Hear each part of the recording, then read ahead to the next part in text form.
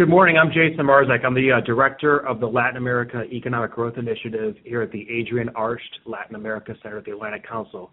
First of all, thank you, all of you, for joining us for this public, on-the-record call on implications of a potential rollback in aspects of U.S. policy toward Cuba. With the expected announcement of undoing some of the policies enacted over the last couple of years, the purpose of our 45-minute call today is to look just one day before this potential announcement at the security, economic, and human rights implications of a policy change. Now, our center has been quite active on Cuba since we opened our doors 3.5 years ago. We put out one of the most comprehensive nationwide bipartisan polls on U.S. attitudes toward Cuba months before the announcement to begin normalization of relations. We then put out another poll among voters in the heartland at the end of the first year of normalization, and we have put out additional publications on the Cuban economy, how to grow it to benefit everyday Cubans, and also the path to Cuba rejoining international financial institutions. Getting Cuba right is important for the U.S., for Cubans, and for our broader relationships across the hemisphere. For the past 2 years, Americans and Cubans have prospered from a greater opening with the island nation. Business transactions and investments have blossomed, private sector jobs in the United States and Cuba have grown. From the security front, after 54 years of severed relations, the United States and Cuba are collaborating to address challenges ranging from stemming the flow of illegal drugs to disaster prevention and preventing the spread of diseases like Zika. Barriers to freedom and human rights are still a big problem in Cuba. We recognize this is indispensable and must be reinforced. But the question is how best to effect change.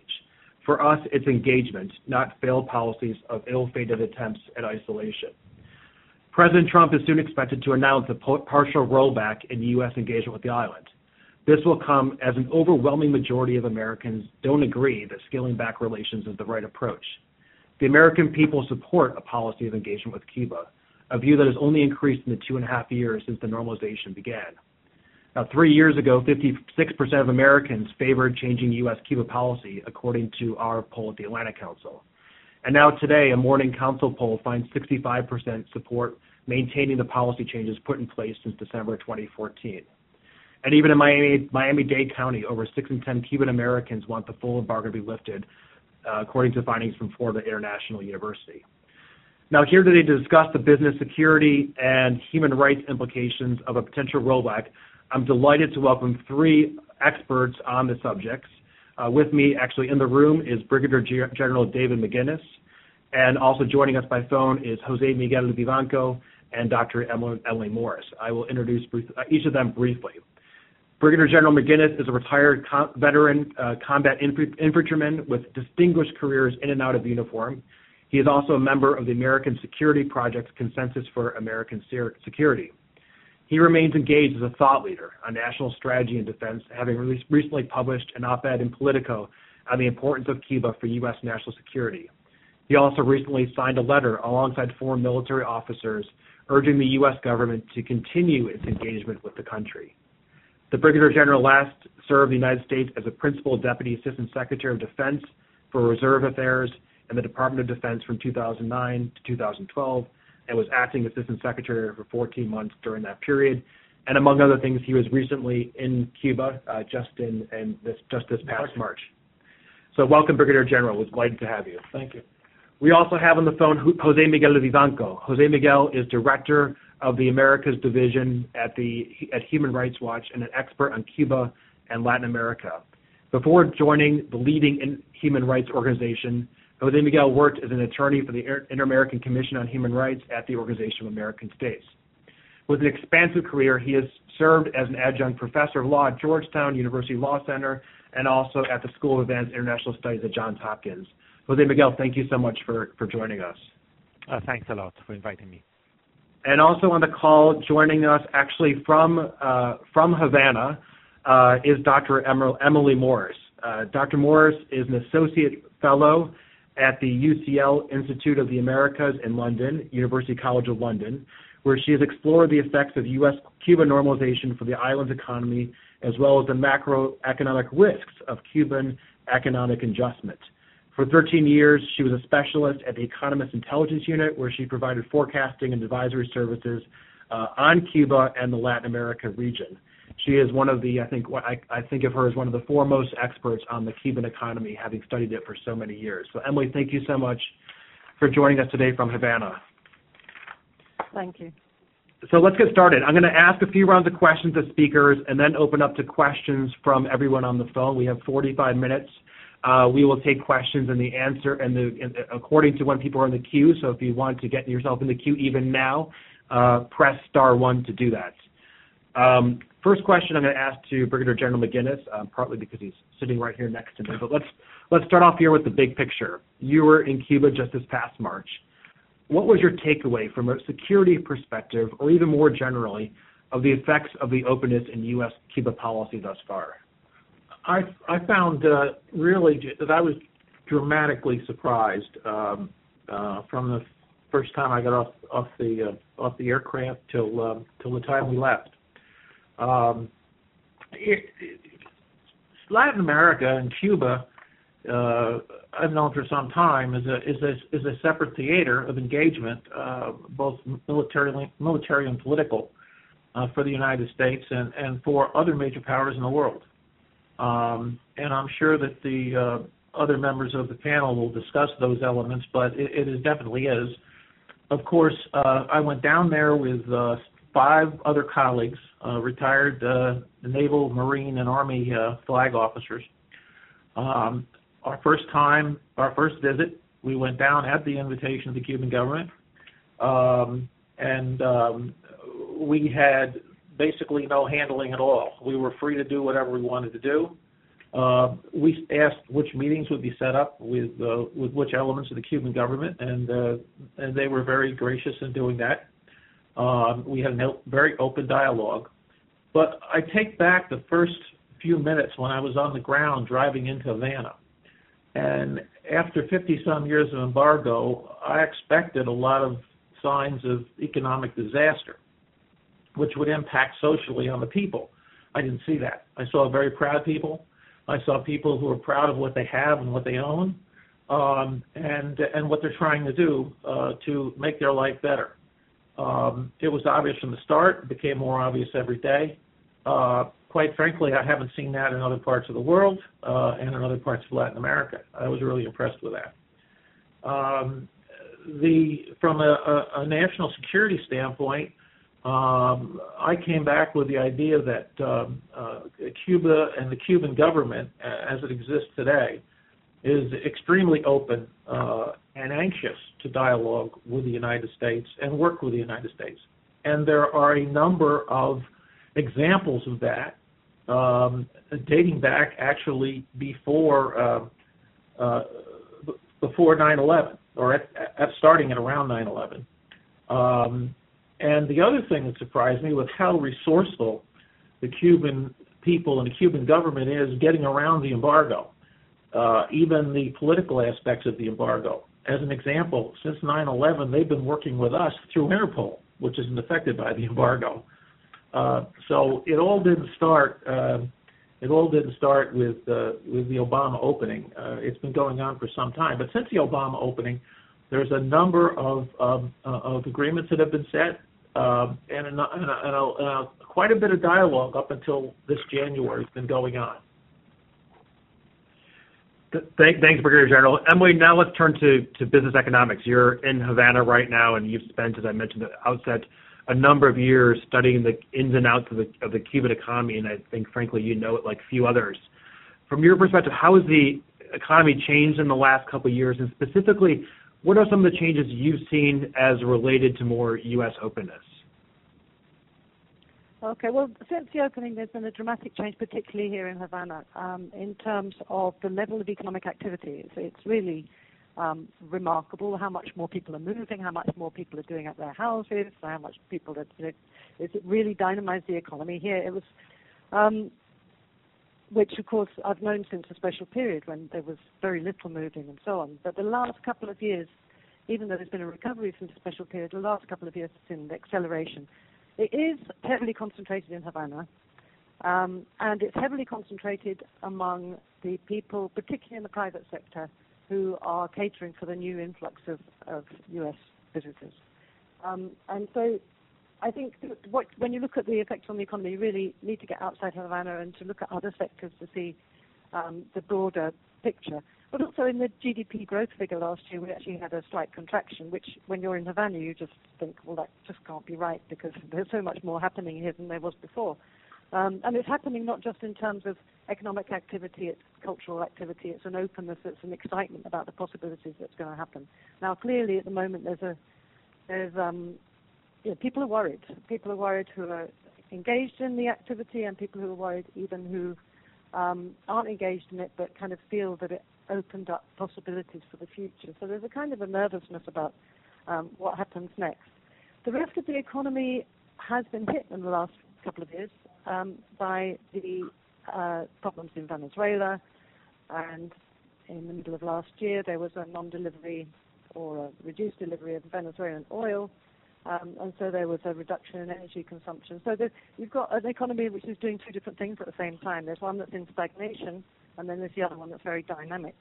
But what's happened with the dynamic sector, it's also led an extensive review of institutional arrangements, an extensive discussion about where we go from here. In all sectors, they're talking about how to accommodate the market within their model.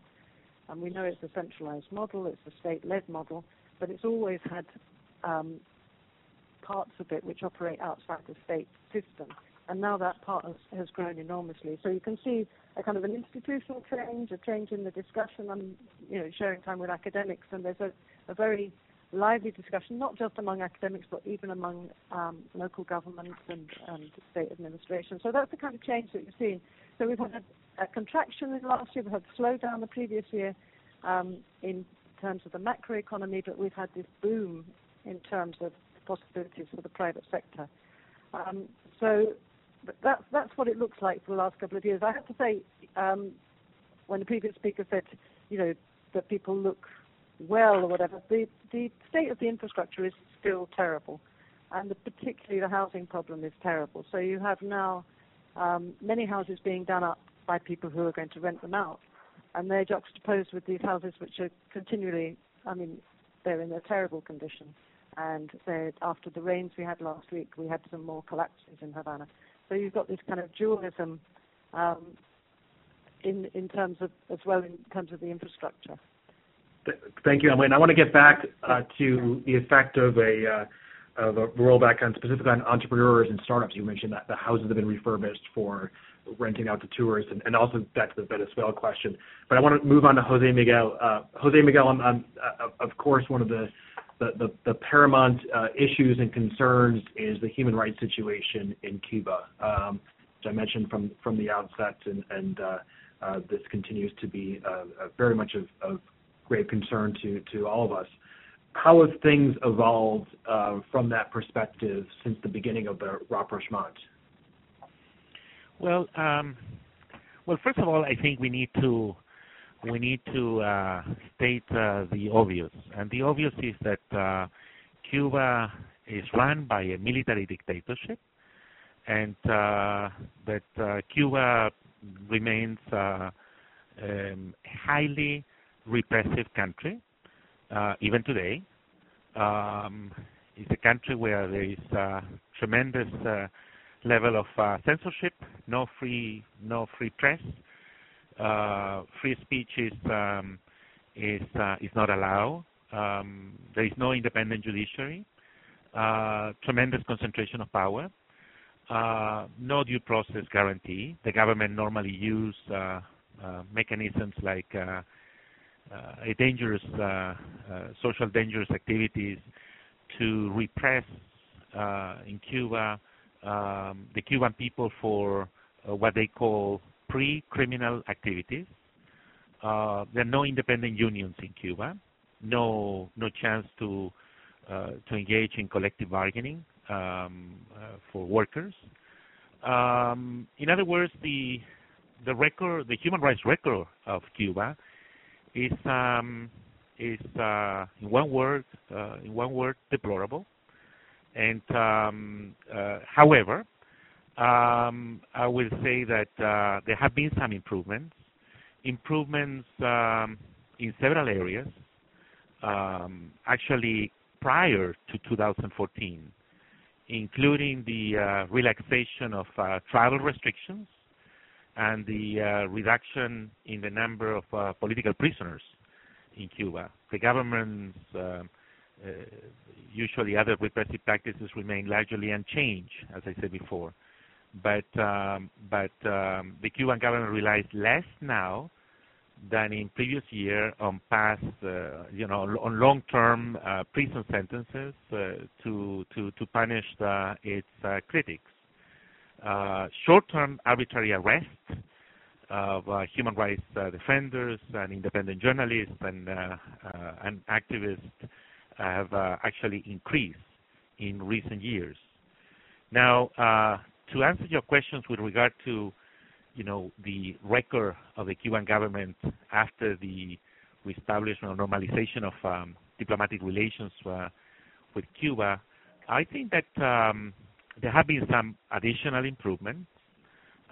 There is a small but very dynamic group of people in the island, bloggers, human rights activists, academics, who have been pretty resourceful in using limited spaces available to them to speak out and to generate some debate.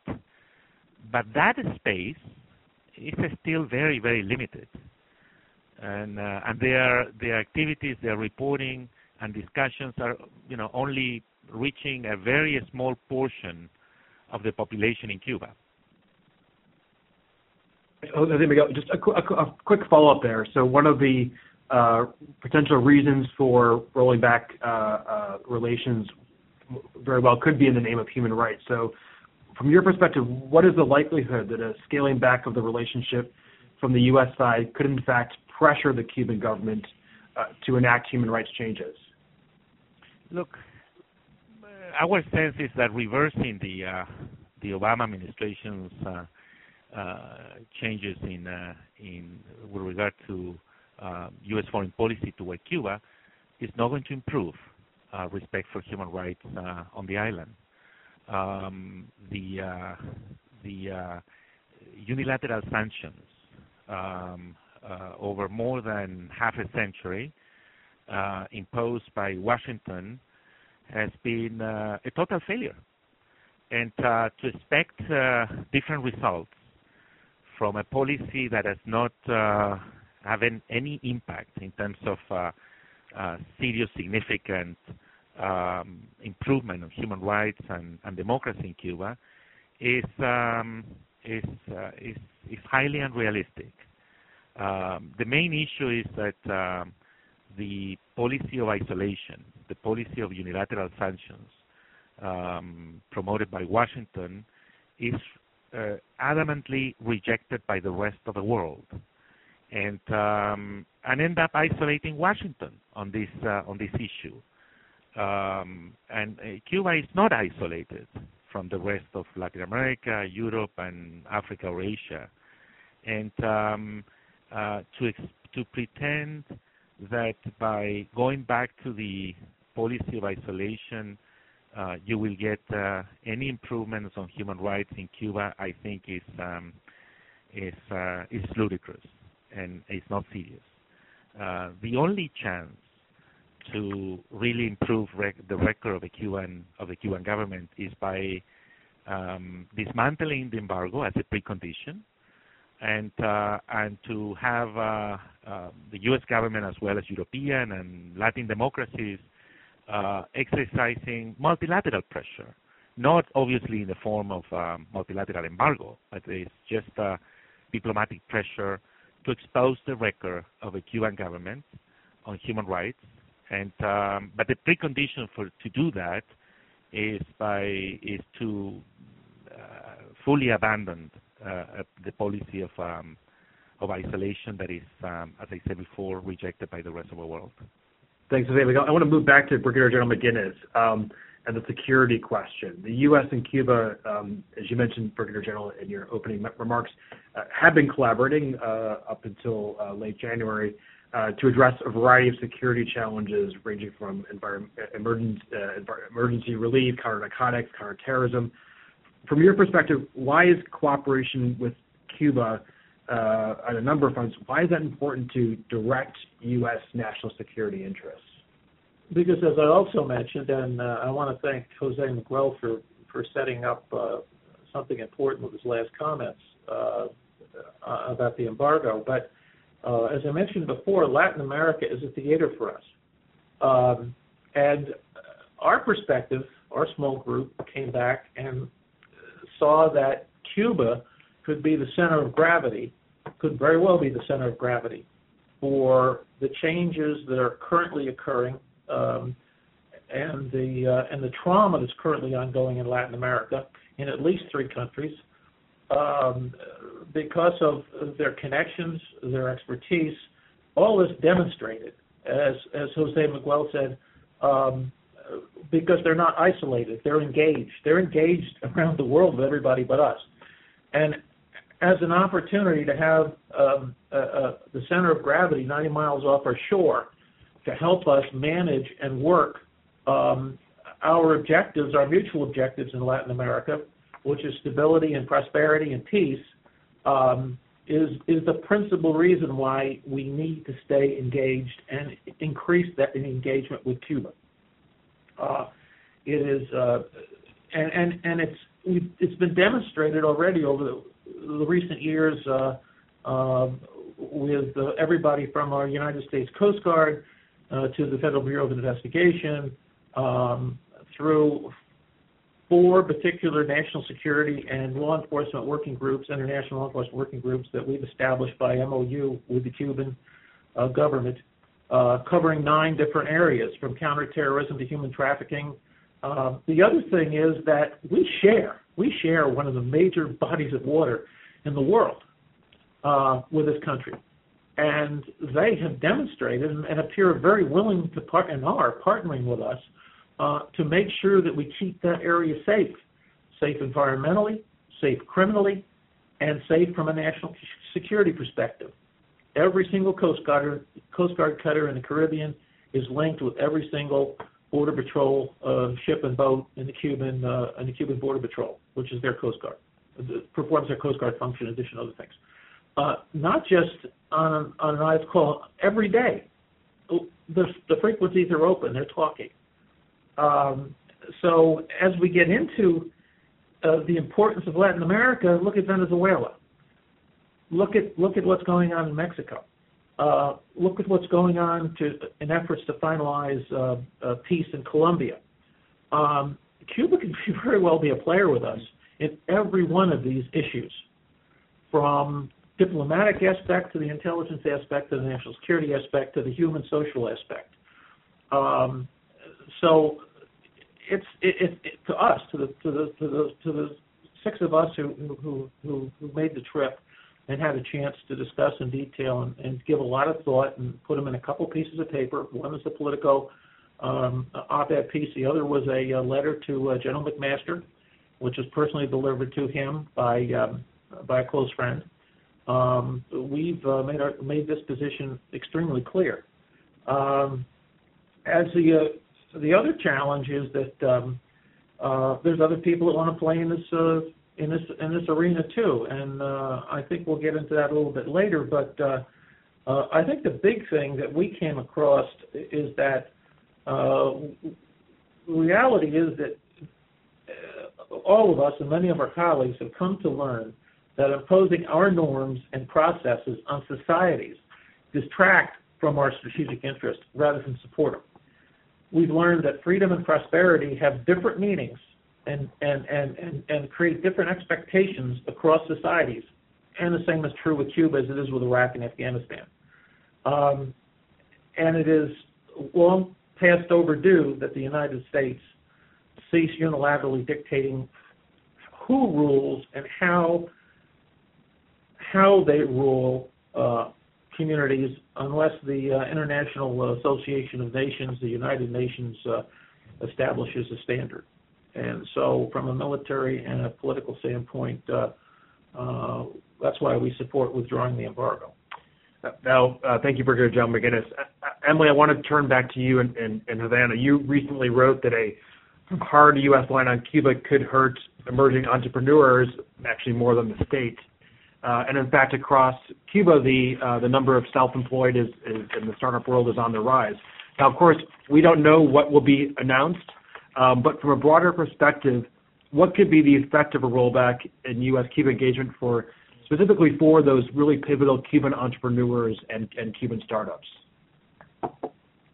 Okay, well, you'd see it almost immediately. If there were a reduction in the number of U.S. visitors, that would have an immediate impact on a lot of businesses in Havana. So in the short term, that would have an impact. I don't know exactly. We don't know what the changes might be, but of course the most visible change that came from the movement towards normalization was the far greater number of visitors. So I think you would have a lot of people whose income would fall dramatically. And although, as we know, Cuba has this social safety net and there's nobody who's going to die, a lot of people would find themselves destitute, I would think. Because it's not just the self-employed, but it's the people who are informally employed by the self-employed, which is a much larger number of people. And those people, some of them are working full-time, some of them are supplementing their state incomes in that way. And so you can see that it will have a huge ripple effect on the rest of the economy. Having said that, of course, the U.S. visitors still aren't the majority. They're quite heavily concentrated in Havana, but they're not the majority. And so there is the rest of the tourist market. Those people would suddenly find that the price of accommodation would fall, which has risen dramatically in the last couple of years.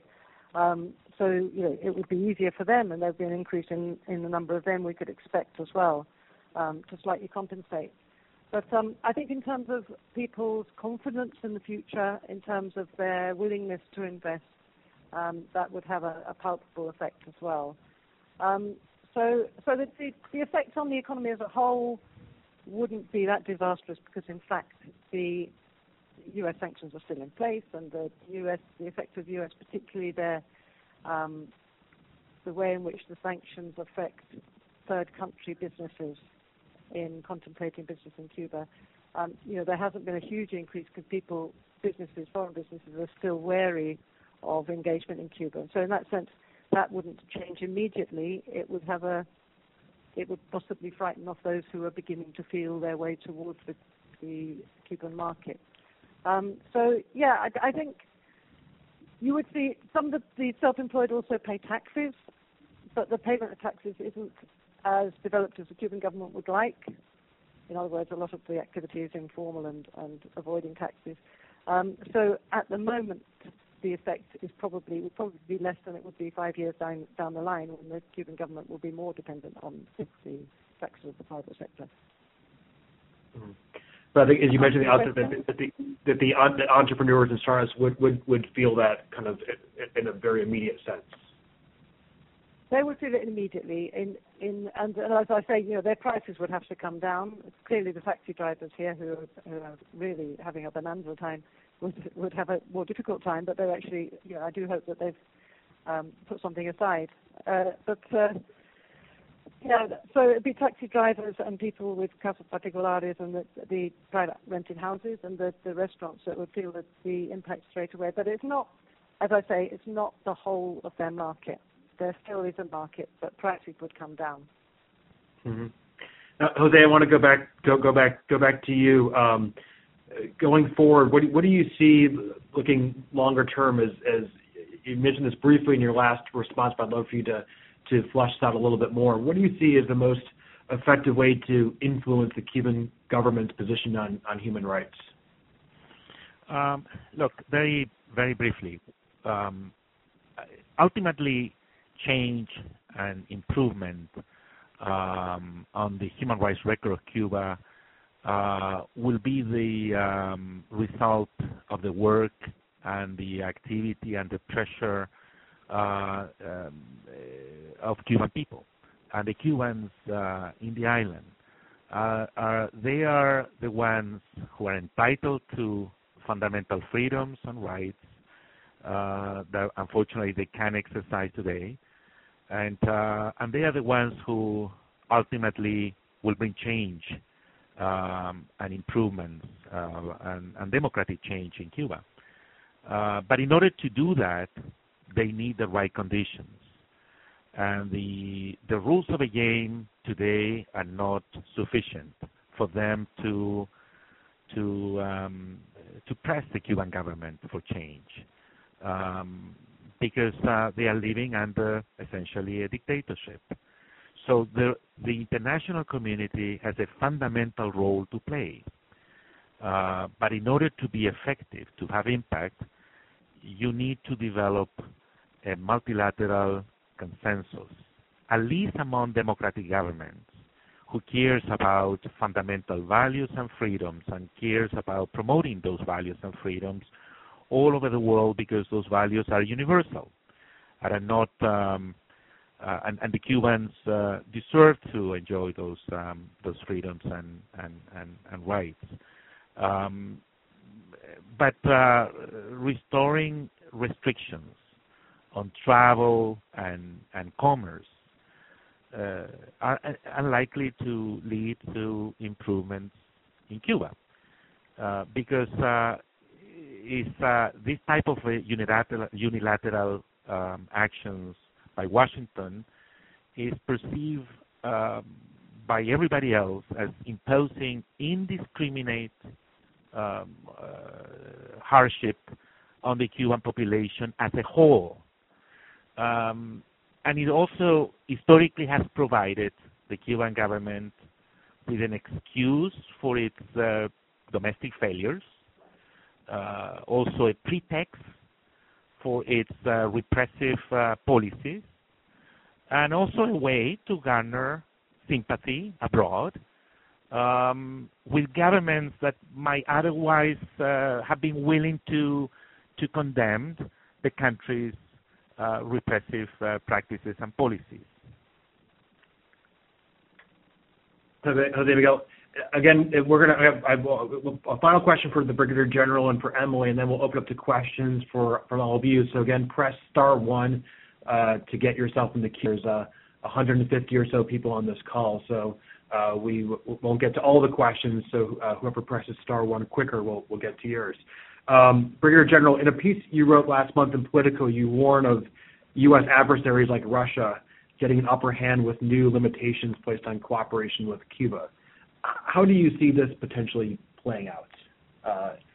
Well, it already is, to a certain extent, mainly because of the lack of activity and engagement since January between our government and our Cuban counterparts. We've had, as I mentioned in the Politico article, Soviet Union has already started trying to make up the gap in petroleum imports to Cuba that have fallen off dramatically with the chaos in Venezuela. Venezuela was a major contributor until recently, economically, and especially with providing oil in exchange on a barter deal for medical services and other things with the Cubans. And the Soviet Union has already stepped in. We already know that China holds the largest foreign debt from the Cuban government and is its largest trade partner. So those steps have already moved forward. The surprising thing is that even with the relationships with Venezuela and China, they haven't gone as far as I really thought they would or they could. And I think part of that is the Cubans, is the Cuban government not wanting to have a balanced foreign policy to the best extent they can, hoping that we will step forward and do the right thing. We just saw last week a big announcement where the Panamanian government has finally recognized China, mainland China, there are two other major Chinese initiatives in South America that are ongoing now, and I would expect that both China and the Soviet Union, Russia rather, are buying and playing very actively in Venezuela. So if we would step back, that would kind of take the hope away from the Cuban government that there was going to be rapprochement, and obviously they would be forced towards the two eager adversaries of the United States in our own backyard. It'll happen economically. I don't see where the Soviet Union has to come back and put military bases in and listening posts and all that stuff, because today we do all that with technology. We don't need a physical presence on the ground close to our adversaries. But I do see a major push. They are a market. They're a market for products from both Russia and China, and that'll both of those countries have the resources to provide the loans to allow them to purchase their items and equipment. Conversely, it's going to further isolate us, because one of the discussions I had with a member of Congress who was concerned about airline security turned around when I said, well, the reason that they don't have the proper screening equipment is they bought the screening equipment from the Chinese, and they can't buy it from us because of the embargo. So that's just one example of how things are heading, and that's how I envision this thing playing out economically. Great, thank you very much. Emily, last question to you before we go to the questions in the queue. Just going off of the Brigadier General's point here on kind of what other countries might increasingly step in. From the economic perspective, the Cuban economy is beginning to feel or will increasingly feel the effects of the economic collapse in Venezuela, a country with which Cuba has become more and more reliant upon. From your perspective, who could come into increasingly fill some of that space for the Cuban government? Who will Cuba increasingly look to as partners from an economic perspective in the years ahead, if not the United States? Well, yes, as the previous speaker said, Russia and China are definitely in there, that the Cubans have been talking to them. The Cubans are very aware, and I think finally they know the lesson. They know that they were too dependent on the United States once, and then too dependent on the Soviet Union, and then too dependent on Venezuela. They've learned the lessons, I think, for now. These things keep repeating themselves, but they're very, very anxious to diversify their trading partners. And I think you're correct in saying, I mean, China's been offering credit for Cuban imports from China for a long time, and they actually say, we would like to buy from other places, but we can't because we can't get the trade credits from other places. So, they're anxious to diversify their sources of imports and their trade partners. So really diversification is the thing. So they'll have military delegations coming from Russia and from China and from Vietnam and from, anywhere they can, because they want to spread their relations, both military, I imagine, though that's not my area, but certainly economically, they're trying to spread. The negotiation of the Paris Club bet was very important. Move in that direction. There was an agreement at the end of 2015, and the bilateral agreements with each of the members of the Paris Club were agreed last year. So Cuba's now in a position where it should begin to have more access to official financing, and I think this is going to make a critical difference to their ability to modernize their infrastructure. And if the United States isn't involved there, then of course they're going to get infrastructure from other places, which will mean that they adopt the technologies of other places. I mean, that's evident, and certainly the EU presence has increased here. And as I say, they're trying to diversify beyond. So Vietnam is also an important partner as well. They've got Middle Eastern partners that they're negotiating with. I mean, in fact, if you look at all of the oil exporters, they've been talking to all of them. But if you look at Havana, has a huge number for the size of the country. The diplomatic presence here is enormous because, of course, Cuba's been playing a big part in what used to be known as the non-aligned movement, or the Group of 77. So they have an enormous web of diplomatic contacts. They're very, very active in that area, and they're trying to convert those into economic relations as well. They're very active trying to do that. And in a way, if the U.S. backs off, I think that will give new impetus to that effort. To some extent, that effort, it's been continuing over the last couple of years, but the urgency is increased by both the loss of Venezuela and the possible pullback from the United States. Great. Thank you very much, Emily. We're gonna extend the call just a few minutes, if that's okay with everybody. Maybe just three minutes here, so we can get two questions in. First one, I want to go to a friend of the Atlantic Council, Ambassador Alec Watson, who is a former U.S. Assistant Secretary of State for Western Hemisphere Affairs and currently with Hills and Company. Alex, please go ahead. Yeah, thanks, Jason. Quick question to our excellent speakers here. Can you talk a little bit about this idea that the U.S. government might prohibit any kind of contact with any element of the Cuban society that is affiliated with the armed forces there, and what that actually means, and what kind of impact that would have? Thanks. This is Dave McGinnis. I think it would eliminate, first of all, eliminate all our existing intel contacts that we have with them that generate product from throughout the world where they're operating, which would require us to invest in not having them as a partner anymore. Require us to invest dramatically. In addition, it's going to expand the demand on our Coast Guard, our shrinking Coast Guard in the Caribbean, because they won't have the Cuban assistance to count on. It's also going to increase the potential for man-made environmental disasters for the same reasons. I could go on, but there's a lot of negative, and I don't see a single positive. I know around the world since the end of the Cold War, we have 68 ongoing engagements, mostly through the National Guard, a state partnership program, but many of them also with active forces, particularly Navy and Marine Corps. And this is a process that helps change thinking of governments and people. And I've seen it impact, and I'm very confident that if this is allowed to continue, we'll see change, as José Miguel said, we'll see change, maybe not as fast as we want, but we'll see change in Cuba. Thanks, Brigadier General. Emily, do you want to address Alex's question from an economic perspective?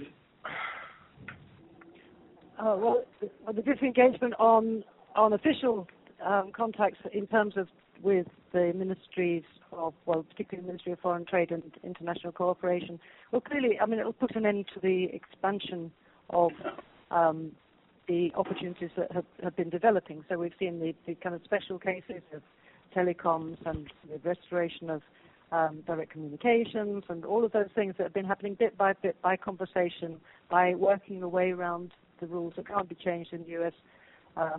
Sanctions, by looking for opportunities as well, because what you've seen is, if you like, you've had entrepreneurial people have been coming in from the U.S. and exploring how they could maybe work in the field of pharmaceuticals or in the field of agricultural exports and so on.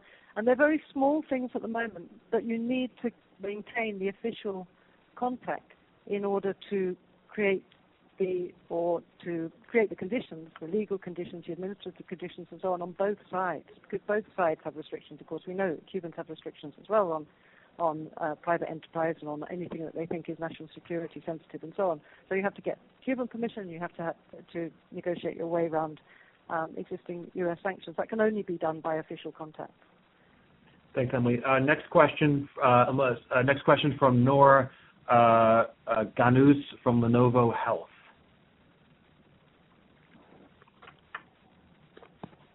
Hi, can you hear me? Yes. Yes.